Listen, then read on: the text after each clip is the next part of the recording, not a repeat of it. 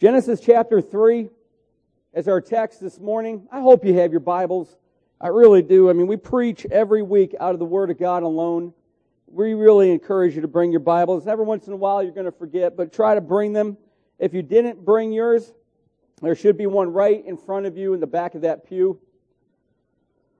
In the early days of push-button radios, the children and families would often amuse themselves by listening to one program and then pushing the button that would quickly switch them to another. Now, this is a true story, what I'm about to tell you. There was a family that was listening to the marriage ceremony of Queen Elizabeth of England to Philip. And here's what the minister said. "Do you, Philip, take this woman to be your lawfully wedded wife?"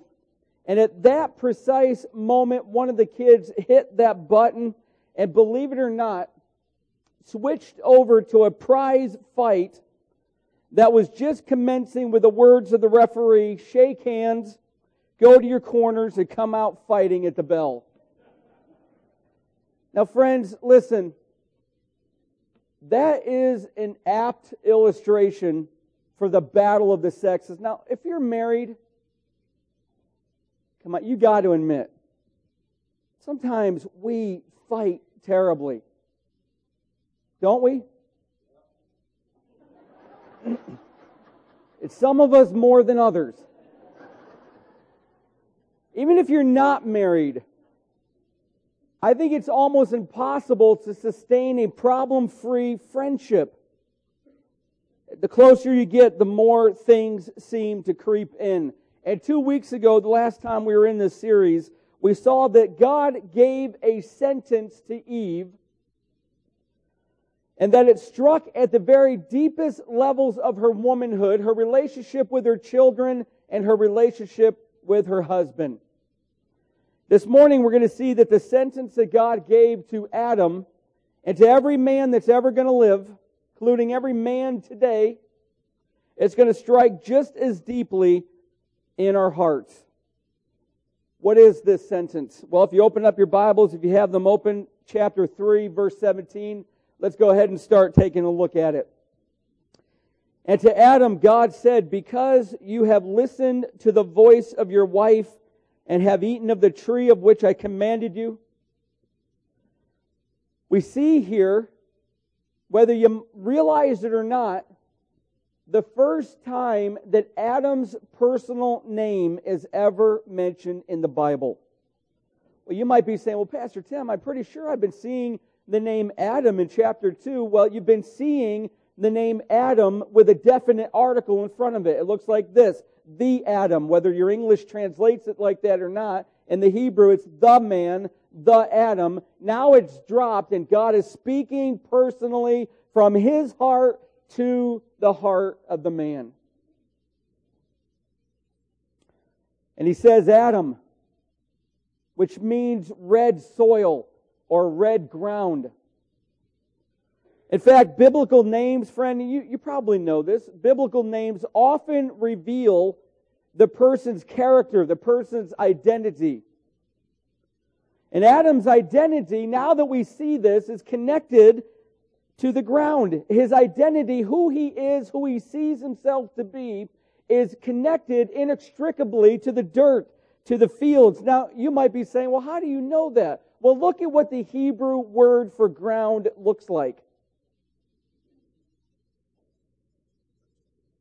And you'll see the relationship. Adam and ground are linked. Just as we saw weeks ago that the name man and woman, Ish and Isha, are linked inextricably. Then God does something here to Adam. Now, men, you got to hear this, that He just did not do with Eve. He gives Adam the reasons why He's giving him this sentence. And He says, "Because you have listened to the voice of your wife and have eaten of the tree of which I commanded you." He gives two reasons. One that we see, obviously, it's because Adam broke the commands of God. He wasn't supposed to eat from the tree of the knowledge of good and evil, but he did. He broke the command, and this is one of the reasons why God is giving Adam the sentence that we're about to see. But amazingly, a lot of us miss the other reason. The other one is because you have listened to the voice of your wife. Now, why is that so bad? You know, Carissa, my daughter, whenever, I'm telling you, this happens without fail. Whenever I holler out, Carissa, in the home, she always answers, coming. Now, when I do that to the boys, they usually say, what do you want? Matthew says, punk. That's why he gets spanked every other day. I love you, son. Listened to means this. You ready? It's a phrase that means to hear with the intention to obey. It's like a soldier who listens to his officer. Adam listened to Eve's voice with the intention that he was going to obey her, not discerning, not leading her. He was going to follow her with what she asked him to do. Her voice, her opinions, her desires, friends, listen, this is what it means, had more weight, carried more authority than even God's did. Adam gave to Eve the place of headship that God had given to him to occupy. So men, can I ask you, give me all of your attention. Look up here, every man. Are you the leaders at home? Now think. Are you the leaders at home? Now notice I didn't ask if you were the dictator or the harsh and dominating ruler at home. I didn't ask if you make every decision in your home by your own personal counsel alone and expect your wife and your children to snap to it. I didn't ask that. What I'm asking is, are you living out the role that God has given to you of courageous, gracious leadership? It's our role to live. It's God-given, and it models the very Godhead. Here's what Paul says. But I want you to understand that the head of every man is Christ. Men, listen, we don't have boundless authority. Christ is our head. We answer to Him. The head of every wife is her husband, and the head of Christ is God, Father. Men, listen, this is so important. It is vital to our children for generations. Get that? I'm going to show you biblically for generations that they see their fathers being the courageous, gracious leaders in their homes. And some of you, quite honestly, I know this because I've heard so many of your stories, and I appreciate when you let me into your life, but I've seen over and over how many of us never saw our fathers as leaders in our homes. Friends, the stories of the passive, weak, and nearly invisible father and the correspondingly domineering, controlling mother are so normal in our society. And you take these men and they're leaders at their workplaces, but then they get home and they're these passive, silent followers content to let their wives lead. Haven't you ever noticed, like I have, all the men who are in levels of management who can lead their companies, but they flounder and they waffle at home? Do you remember Eli, the judge and the high priest of Israel? I mean, come on, he's leading the entire nation of Israel.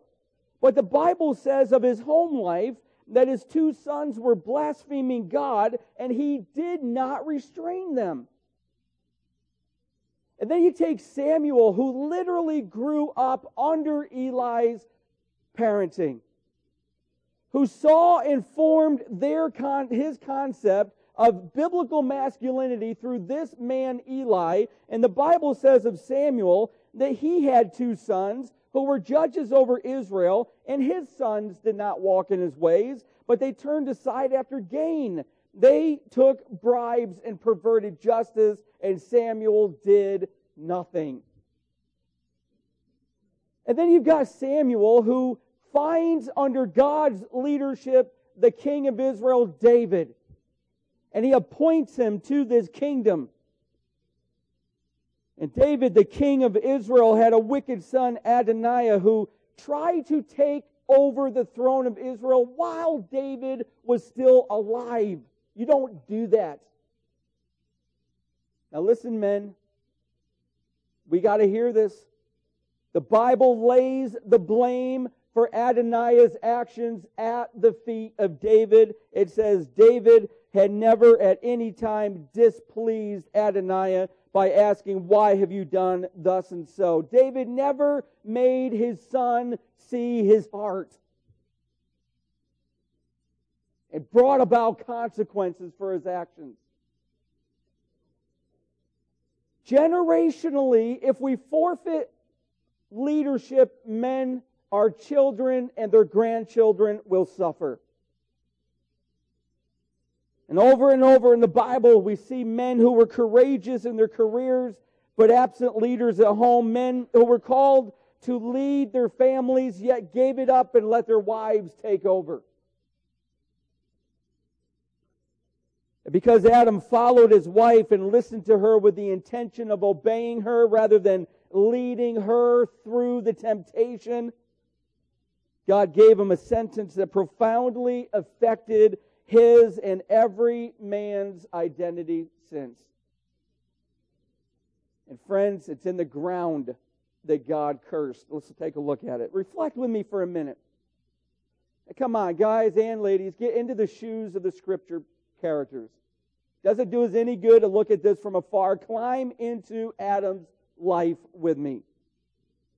The whole earth had been given to Adam and Eve for their pleasure, for their purpose, for their satisfaction. Friends, can you even imagine this? They had dominion over all of the earth. Eve was his helper, and it was meant to give them a supremely satisfying, good life as they worked it and kept it. Yes, they had to work the garden, but it yielded its food willingly.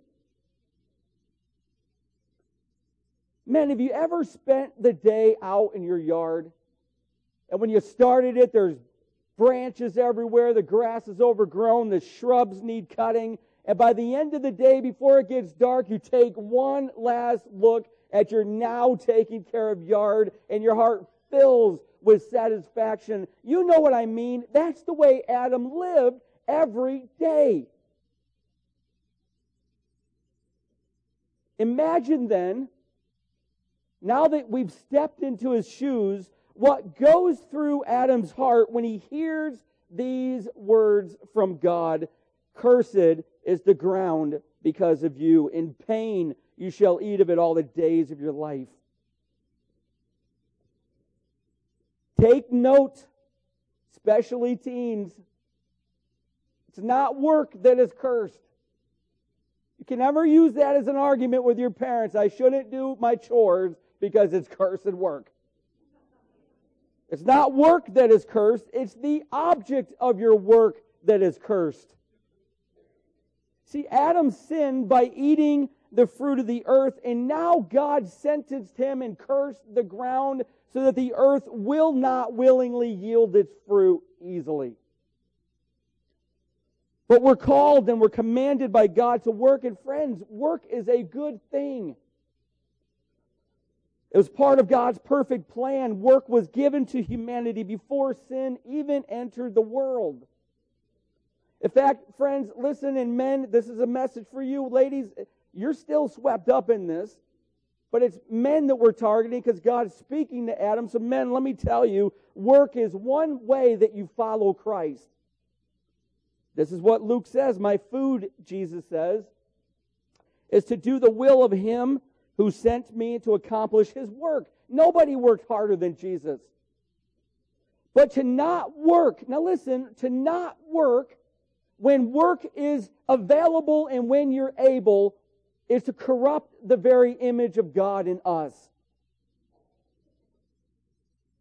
Paul commanded the church at Thessalonica. He says, "If anyone is not willing to work, let him not eat." Wow. This is the loving Apostle Paul. And he goes on, for we hear that some among you walk in idleness, not busy at work, but busy bodies. Now such persons we command and encourage in the Lord Jesus Christ to do their work quietly, to earn their own living. The church, friends, I don't know if you know this, but the church and the Jews in the first century had an extremely advanced benevolence ministry. But Paul says there's boundaries, church. There's boundaries in benevolence that I will not let you step beyond. And one of those boundaries is that men must live responsibly before the Lord in the area of work. Now, I grew up in central New York. 600 people in my town, no traffic lights whatsoever. If you bring in all the farmers in the district around town, you've got about 2,000 people. And it seemed to me that it was the capital of unemployment and disability. And we had so many people in our town who are getting disability checks, unemployment, and yet they're out riding four-wheelers and snowmobiles and splitting wood, while they're reaping the benefits from the state. Friends, listen to me. It is unethical biblically to stay on disability or welfare or unemployment if you're able to work and work is available. It is wrong. But I'll lose my benefits, I hear. Or I make more on disability than I would at a job with minimum wage. Friends, trust God. Live honorably before Him. He will provide. Work. And Paul says in 1 Thessalonians, he says to aspire to live quietly and to mind your own affairs. And listen, and to work with your hands. Why? So that you might live properly before outsiders. Friends, listen, if you got work available and you're able to work and you will not do it, you tarnish your message in Christ. But not only that, and be dependent on no one. Paul says, live dependent on nobody. Don't be a burden to anyone. Show yourselves examples to the world. In fact, friends, listen to me. Listen, if I'm wrong in this, you please correct me. Because I don't want to break the Word of God open wrongly. But I have looked in the Old Testament. I am still looking. I've looked in the New Testament. I can't find one single verse, one admonition or command that the church is to provide benevolence for people who will not and are able to work. I can't find it. There's a boundary that we've got to observe. Because we're to work in a way that brings glory to God and honor to His church. Man, it's not work that is cursed. It's the object of our work. But what does it mean for something to be cursed? You know, we're kind of in the age of magic. And you got movies filled with witchcraft, magic, Wiccan, philosophy, vampires. I mean, it's all the rage right now. What's it mean for something to be cursed? Does it mean you throw a magical hex on somebody or something? You know what biblically it means to be cursed? It means the exact opposite of what it means to be blessed.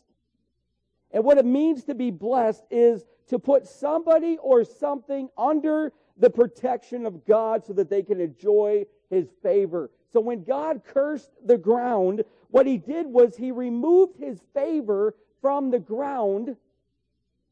He removed His protection, and He removed His blessings on it. That's what it means when God cursed the ground.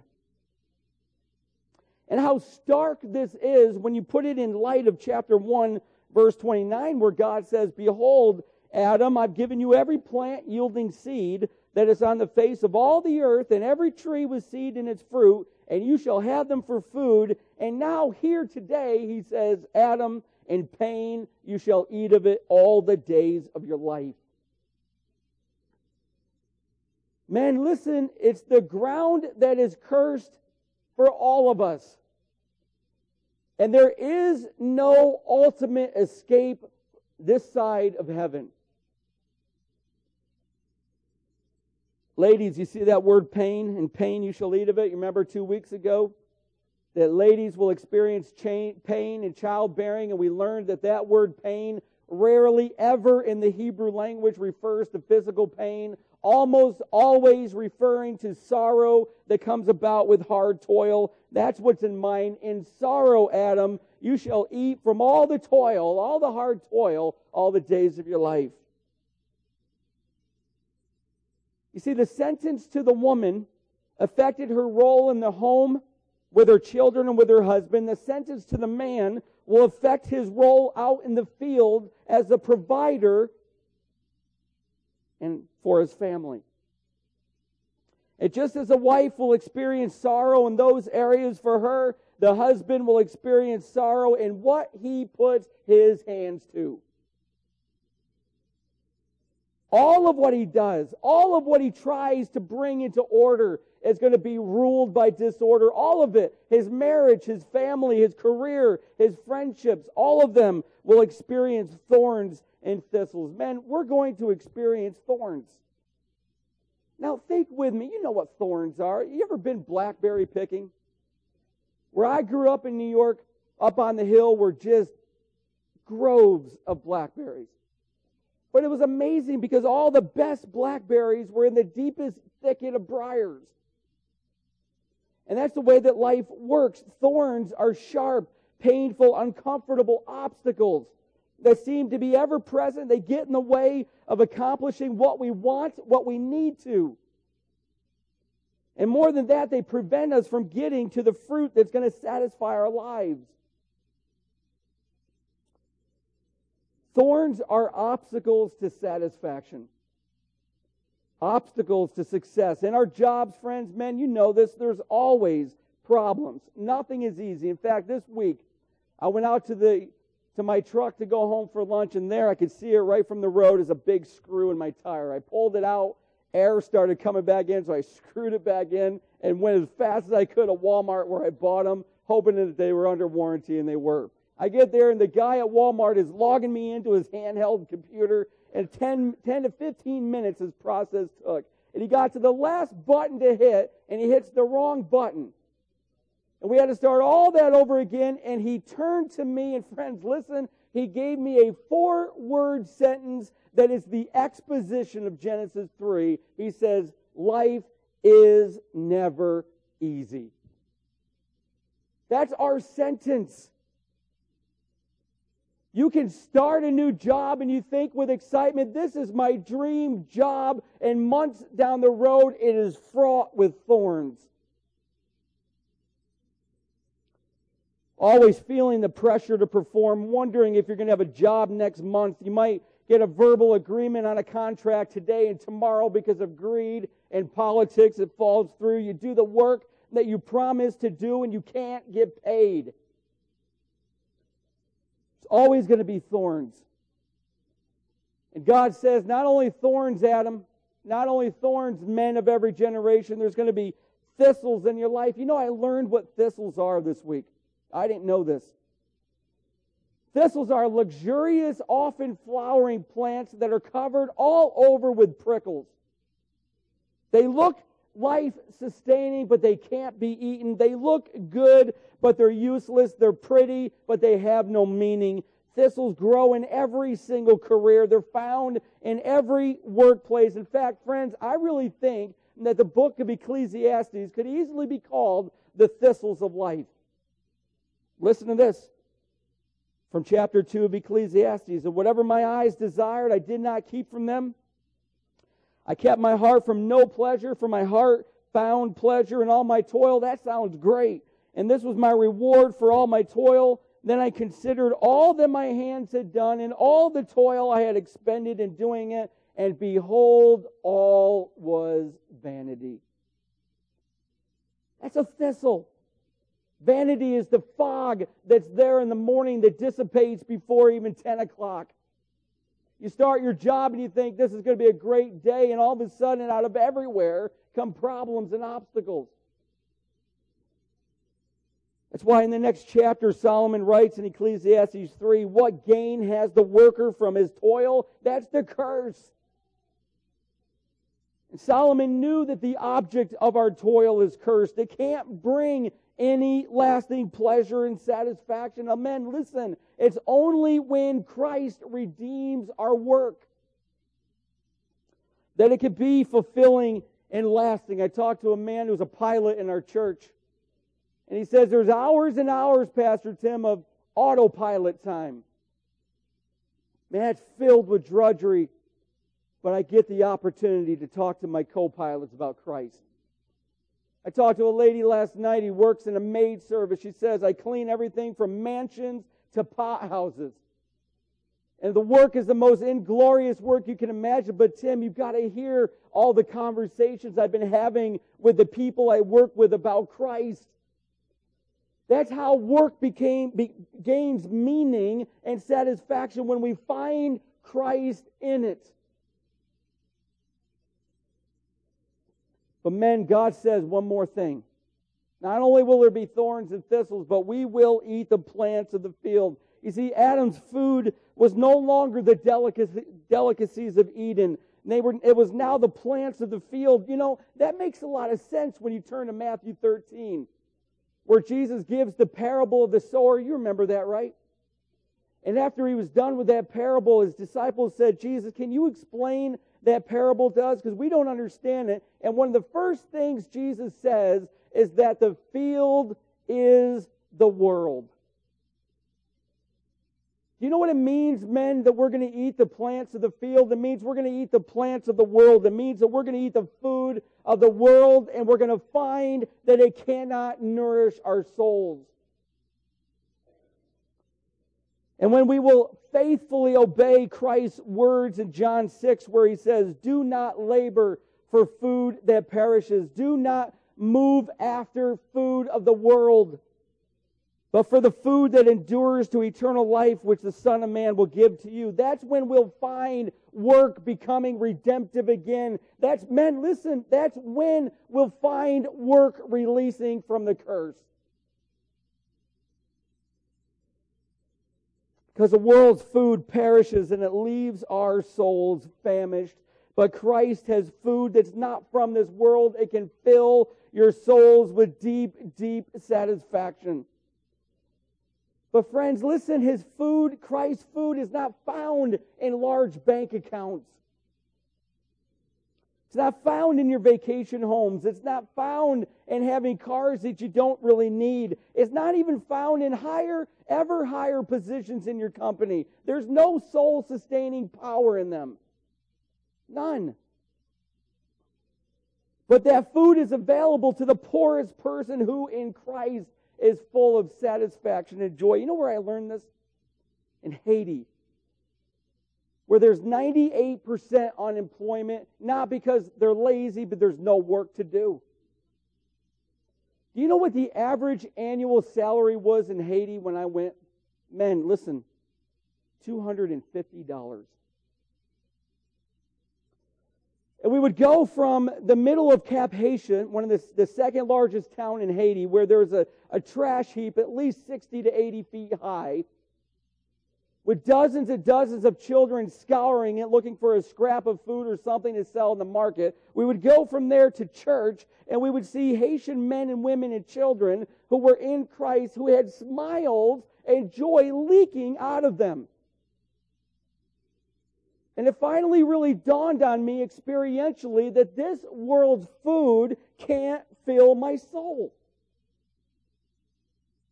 But somehow, when there is no food of this world, Christ's food can. Ladies, can I speak to you for a minute? There may not be a more identity-crushing situation for a man than to be unable to provide for his family. Adam's identity was found in who he was and what he was created to do. It was bound together with the ground, Adam with Adamah, the person, with the occupation. Friends, ladies, listen, a man's identity is inextricably linked with his work. Don't demean his work. I came to realize this fully Years ago, 1995, it was a hot June morning. I'm sitting at a trucking fuel station below Metro Atlanta. It was a little after 6 a.m. and I began to reflect on my life. You see, Denise and I were married. We had Matthew. He was about 8 months old. And though I was a youth pastor, the church could not afford to pay us what we needed to pay our bills. In fact, every week people gave in their tithe check, and whatever they designated to the youth pastor fund, that was my paycheck week to week. Yet God provided, but I had to get another job, and the best paying job I could find that would allow me to still do ministry, even with my graduate degree, was driving a truck cleaning porta potties. And that morning I had been driving this F-450 dually truck down right through the center of Atlanta, Interstate 75, and I got below the city and I pulled off and into this station for the first porta potty to clean, when all of a sudden the entire truck lurched to the right, and over to my right I look out the window and both dual rear wheels go rolling past me. I sat back in that truck, having called the tow truck, waiting for it to arrive, and I reflected on what could have been the next day's headlines: pastor perishes and poop pile up. I knew that was going to be me. And as demeaning as it is to pull into a work site and have everybody pointing at you and laughing because you're going to clean their poop, was nothing compared to what happened next in my life. See, we had to move back to New York. I worked with my brother and we lived with my parents. My father was a hard man. He loved us, but he could never tell you. And every day he would say, "Tim, have you tried doing this?" And I kept hearing him say, "Tim, you're a failure. You can't provide for your family."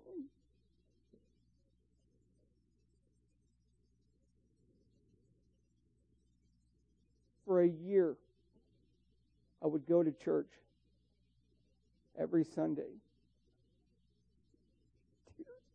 Tears would flow down my face. I felt God had thrown me away. I never had tasted depression until that point in my life. Friends, that was the hardest year I've ever lived. Because men, our identities are linked in with our careers. And when I could not provide for my family, I felt like a failure. But God humbled me. I was a prideful man. I didn't even see it. He humbled me throughout that year, and He brought me back to hope. And He convinced me, "Tim, I'm in control. But you've got to find Christ in your work instead of making it an idol." And when I did that, He restored me back to working in ministry. Still hard ground will always, always be an obstacle. But men, I'm telling you that if you are working in your career for what it could bring you, your soul is emaciated whether you know it or not. But when you find your career is an extension of the kingdom of God, and it's through that you got your ministry, and you bring the seeds of the gospel to bear, that's when the ground will willingly yield its fruit. It's when your life will again be satisfying. This is a curse on the ground, not on work. And men, we are called to work. Listen, if you're on disability and you've got the ability to work. Get off of it. If you're reaping unemployment, but there's work available, drop your unemployment and work and bring glory to God and honor to His church. Trust Him, He will provide. And find Christ in your career. Amen. Let's pray. Lord, thank you for your word. Lord, this is a hard sermon. This was a hard year for me that I spoke about. But Lord, it was a good year. You did a lot in my heart. Lord, I know we've got brothers in this church that are struggling in their careers, struggling to find work. Lord, prove yourself faithful, I pray. Let us honor you and bring dignity to your plan, Lord, for men to be hard workers. And Lord, I realize, Father, in that year of struggling, I don't even remember my wife and my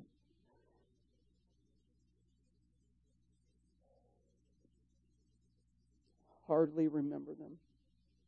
It was such a hard year. Lord, you brought me through it. And I learned, Father, that we need to find Christ in our careers so that we can lead our families graciously and courageously.